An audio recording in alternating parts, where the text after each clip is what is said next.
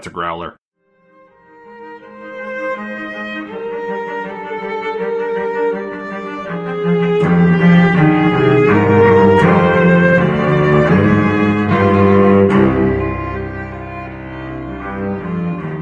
Welcome to Beauty and the Beastly Minute, the podcast where we break down and analyze Beauty and the Beast one boot-kicking minute at a time. I'm Bobby. And I'm Janae, and we are excited to have you here. Today, we once again have Rick and Julia with us from the Mad Max Minute. We are so glad to be back. Thanks for joining us again. We're just going to kick it off. Today, we are on minute 18, where we start off with Gaston painting a beautiful picture for Belle about his latest kill roasting on the fire, and ending with a mud-soaked Gaston tromping away from Belle's house. So, Julia and Rick, do you have any thoughts that you want to start out with today? Well, I just couldn't help but notice that he's able to get those boots off really easily, despite the size of his feet, and he has just alarmingly big feet. Well, I think it's more about the boots than about the feet, because I'm thinking about my boots of various styles, and I can take them all off pretty quick. I think you're the only one, Rick, that I know who it takes 5 minutes to take off your boots. Okay. Now, he's got tall boots. They go, like, pretty far up his calves there, and he just kicks them off. I've never had boots that are that well worn that you could just kick them right off. The boots that I wear, they're like lace-up boots, and so that's why it takes me forever. Like, he doesn't have zippers that he undoes on these things. They slide right off, like almost like he's coated the inside with butter, which is absurd to think of. But, like, it's such a fluid motion that it's almost mind-boggling, and I have to remind myself this is animation and not real-world physics. Well, so if you look at his boots later on in this minute, I think, or the next minute. Yeah, no, it's this minute. His boots are rather droopy, for lack of a better word. Yeah, they flop right over. They flop right over. There's not a lot of structure to them. And the boots, I have a pair of boots like that, where basically the part that's tight is the part that's around my heel and my foot. And what's it called? The top part of the boot that goes up the leg is just kind of hanging out. It's not like tight necessarily. So if his boots are like that, then it kind of makes sense that he just needs to get them over his heel and they'll just slip right off. I would love a good pair of boots like that. I think I need to stand by my original statement that you, Rick, are the only one that I know that has so much trouble taking off your boots. I'm a man who appreciates good ankle support, and if that is a crime, then lock me up and throw away the key. That's a good point. Gaston's boots offer him zero support. This is a good point. Well, I had a thought on this, because he takes off his boots, and you see that his socks, one of them has a big hole in it, and so they got me thinking that he puts on this facade of looking really nice, but underneath, he doesn't really care, what's down there. He doesn't take care of himself as well as he'd like people to think. And maybe he's not as well off as he'd like people to think, because he's got his holey socks and his boots that are probably a little more worn than they should be, because they're not offering that support. So maybe that's just part of who he is, that he tries to show himself as better than what he is. And really, he doesn't take care of himself as well as he wants people to think. I appreciate you bringing that up, Bobby, because as he's painting this picture for Belle, he talks about, hunting lodge, fresh kill, feet getting massaged, and the kids and dogs running around. And he mentions that they want to have like 6 or 7 kids or something like that. And it's all very nice up well in front. But at the same time, let's say he's the town game warden and he subsists off of some sort of public trust or taxes that collects from the locals, and he expects to be able to support a family of 8 on, public servant income. Like, that's, asking a lot, I would say, of a small French village in the middle of nowhere. I feel like he doesn't have very good future financial planning. And going off the top of that, like, being the game warden for a small town like that, that's a very hazardous occupation. If he should get, like, mauled by a bear or attacked by a pack of wolves and he can't work anymore and he loses that financial stability, like, he's going to be very frustrated. He's got a fragile ego. He's not going to be able to support his family. That's going to be a stressful home. And I feel like he is the kind of person where if they were in that situation, 6 or 7 kids running around, Belle's going to be at his throat trying to get help for the family. He's going to be really agitated, and he's probably going to take out all his frustration on Belle, and we'd have a domestic assault situation on our hands. It's just not good for anybody. I hadn't even thought of that, but that is so Wow. true. Yeah. Yeah, that's really That's sad. like actually probably really accurate, though. Yeah. Like, this is not going to ever be a healthy relationship. I actually, in my notes, made the same point further down in this minute. That he that's has funny. the potential to be abusive, and he shows signs of it by the end of this minute.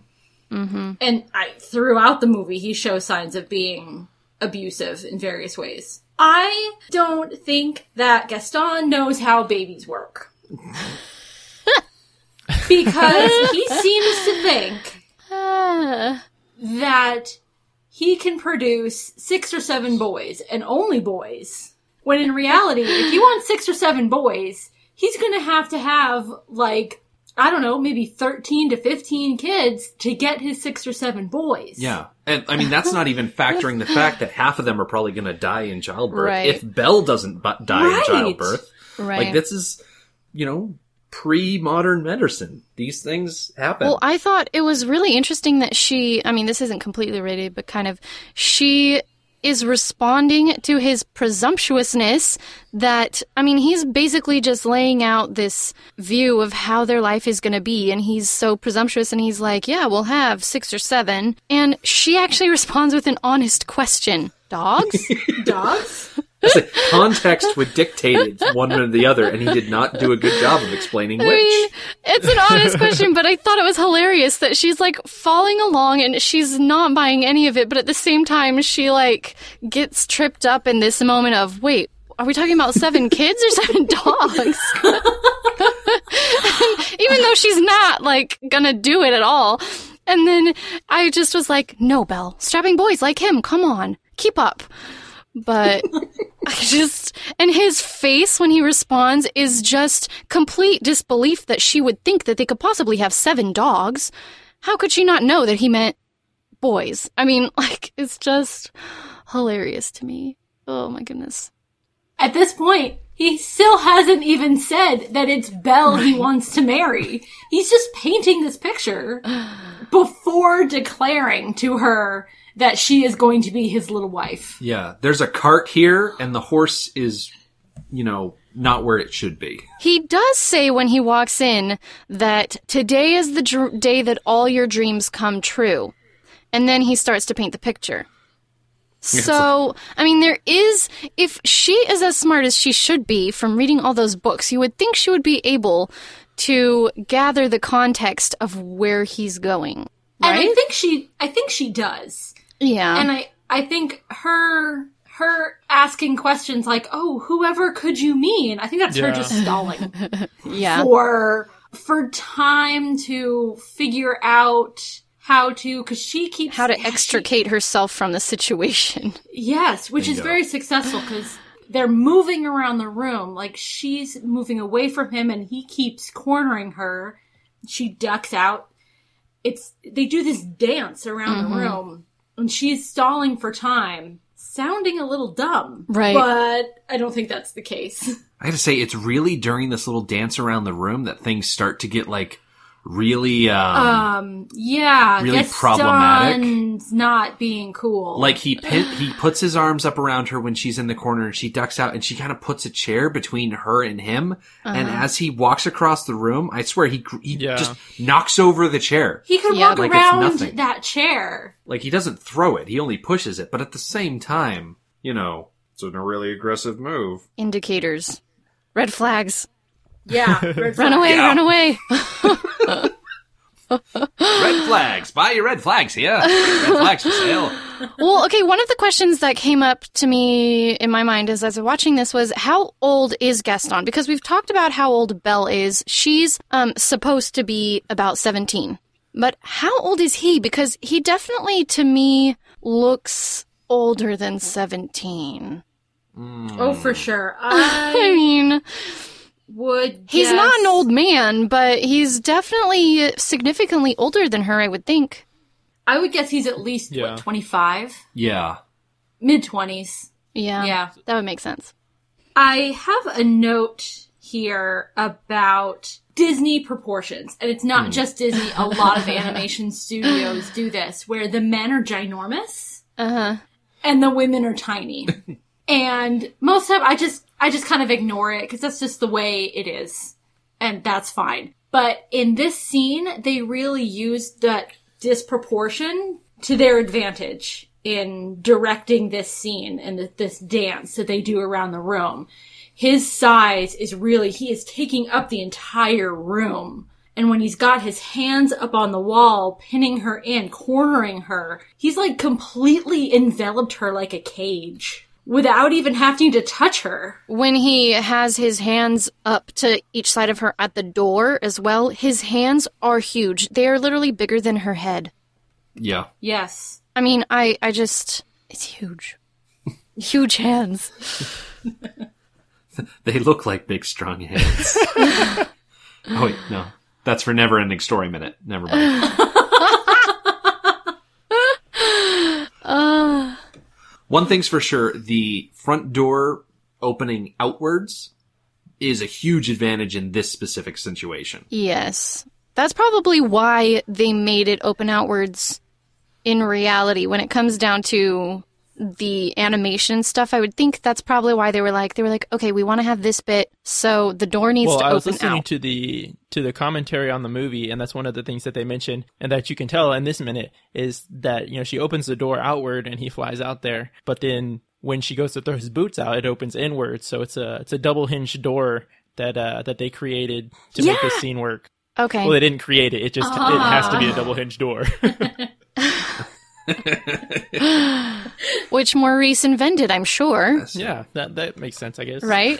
Oh, of course.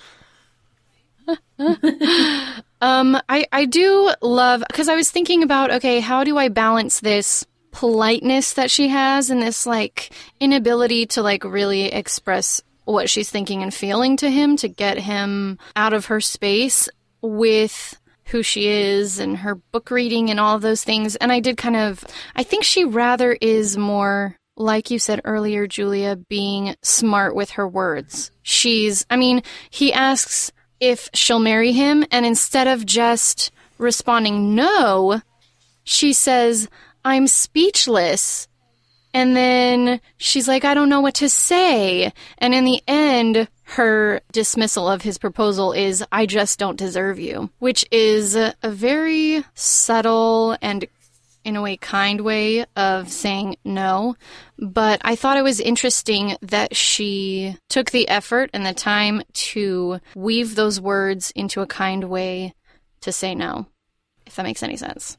I find it kind of interesting that Belle never uses the word no, and I feel like she's able to, get a sense for Gaston's fragile ego because, and this is really chilling to consider because we're watching a kid's movie, but if she had just out and out told him no, and he took that as a direct attack on his ego, I could see him, flying into, almost a rage, kind of like you see pictures on social media of texting conversations between women and the men that are texting them, where as soon as those women say no, those men flip on a dime and just start saying the most vile and hurtful things just to try and hurt that woman that rejected them. And I kind of see Gaston going that same direction. So I can appreciate Belle, tiptoeing around the subject just to keep from setting him off. Yes, and she gets him out of the house, which I think is the important part because he does flip. Once he gets out of the mud, he says, pretty much, I'm going to marry her no matter what it takes. And he's very angry, and it comes off very threatening. Yeah. Well, it's interesting. The words I think he says is, I'll make Belle my wife. Make no mistake about that. Which is very much, I'm going to make her my wife. She doesn't have a choice in the matter. Yes. So I think it was really important that Belle get him out of the house. Because if he had been that angry and still inside the house behind a closed door, not a safe situation for Belle. I think it's interesting that, so he gets angry, he gets thrown out the door and ends up in this puddle, which we, in previous minutes, have discussed. We're not exactly sure how that mud pond ends up right outside her door. But regardless of that... I'm going to say it's probably related to that water wheel that Maurice set up that seems to pull water from nowhere and go over the water wheel to seemingly nowhere. There's probably a little bit of localized flooding that produced that mud hole. So, I think it's interesting that he ends up in this little pond puddle mud thing with a pig, and LeFou just has, you see LeFou with this blissfully ignorant moment just conducting the music. And he's just like happy and conducting the music and knows that everything's great. And then all of a sudden he turns around and sees that he's in the mud and he's like, oh, huh? Wait, what? And then he's like, how'd it go? All like happy. And it's like, do you have any social cues? I don't know. Because obviously it didn't go very well if he's in the mud. But yeah, I thought that was... And then he isn't... I thought another thing about LeFou was that he didn't seem to be too fazed by Gaston being mad at him and tossing him in the mud as well. Did you guys get that vibe? Well, yeah, I had a thought about that he already knows, he is Gaston's punching bag. That's basically his role as a sidekick. So I think he knows that Gaston is mad and he knows that he's going to be punished for it. So I kind of feel like he's taking a little quip at Gaston. This is one of the few opportunities he has to make fun of him kind of, but he can't do it obviously. So he says, how did it go? As if I can't tell because you're in the mud out here. So I think he's trying to get in his punches where he can under the belt. And he's going to get punished. He's going to get beat up no matter what. Yeah. I gotta say, when you consider it that way, LeFou is pretty much doing a really good public service in making sure that Gaston directs all of his aggression in very specific areas. Like, LeFou follows Gaston around, collects his kill, encourages him to kill animals and not kill people. He encourages Gaston to take out Gaston's aggression on himself instead of other townspeople. So LeFou, maybe not so LeFoulish after all, in trying to direct this wild card into not burning everything down. Well, yeah, I mean, he just isn't fazed at all. He's like, he's touchy. And then he's like, but it doesn't affect me. And sits there with the pig. I mean, I just was kind of impressed in a way by that he has enough self-esteem in a way that this other person's anger and aggression being taken out on him isn't affecting him. So, and anyway, here at the end, we have more blue angry eyes. It's funny. Gaston is so full of himself, I'm surprised his eyes are blue instead of being brown like you would think. But one thing I like about this parting shot is they kind of give the wedding march a little bit of a sinister treatment. Like it goes dark a little bit there as he's storming off. Mm-hmm. Cutting back to the mud scene really quick. As a kid, this was one of my favorite moments because the way they pop the pig's head up out of the mud, the pig's head is Gaston's head. Uh-huh. And I always loved that Gaston is a pig.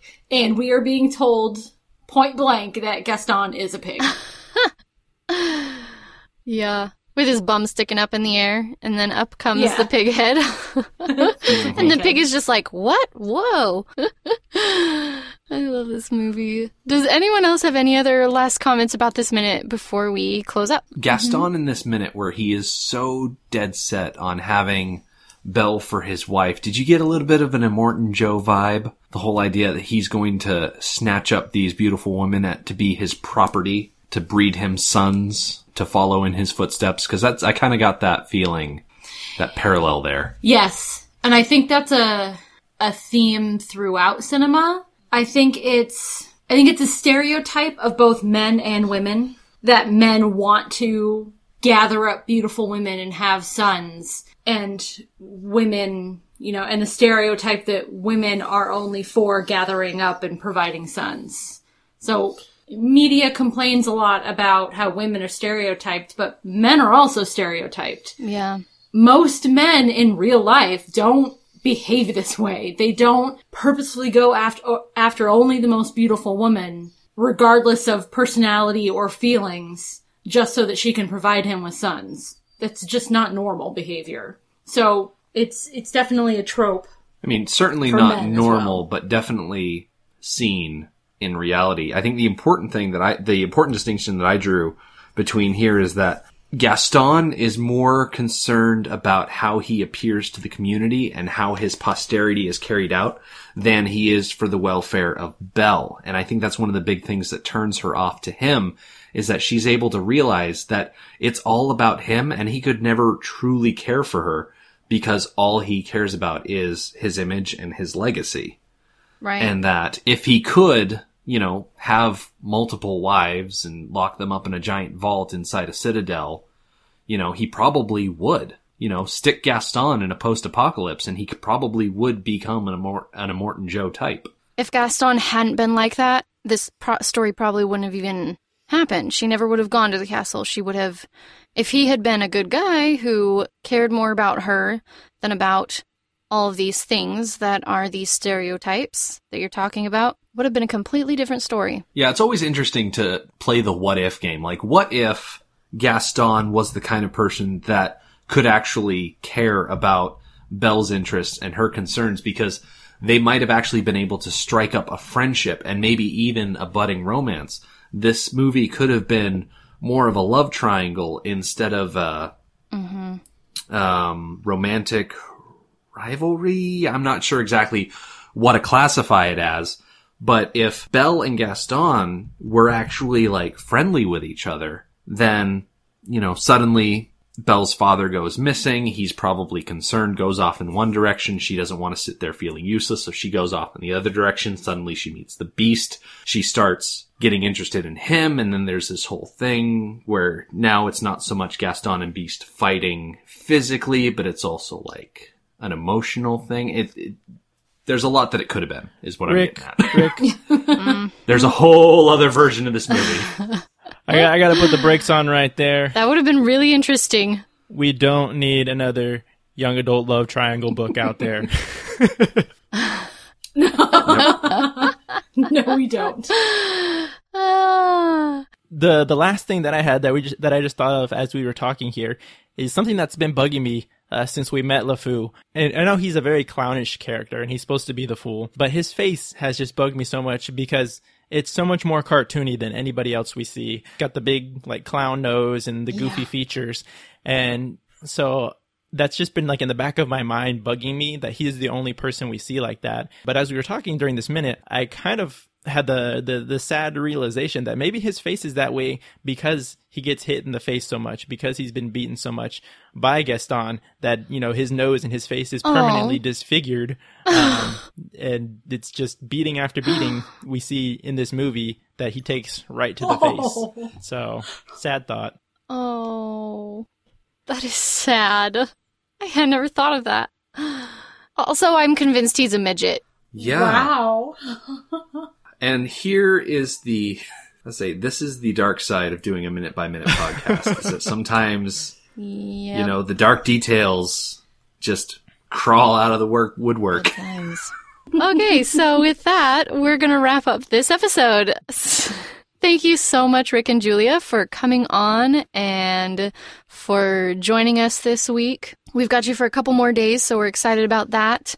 Where can people go if they would like to get a hold of you or listen to your podcast? So if people want to check out our podcast, they can go to our website, which is madmaxminute.com. They could look us up on Twitter at madmaxminute. They can like us on Facebook and even join our listeners page, which is Mad Max Minute Beyond Microphone.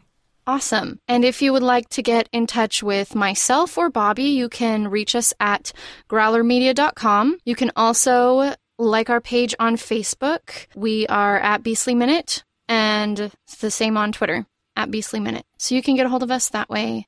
And thank you so much for listening. We appreciate you going through this movie with us, and we hope that you're enjoying all of our insights, thoughts, and theories about this movie that we love and adore. Come back tomorrow and join us for minute 19. We'll be here. Make no mistake about that. Our theme music is by Duo Hansen.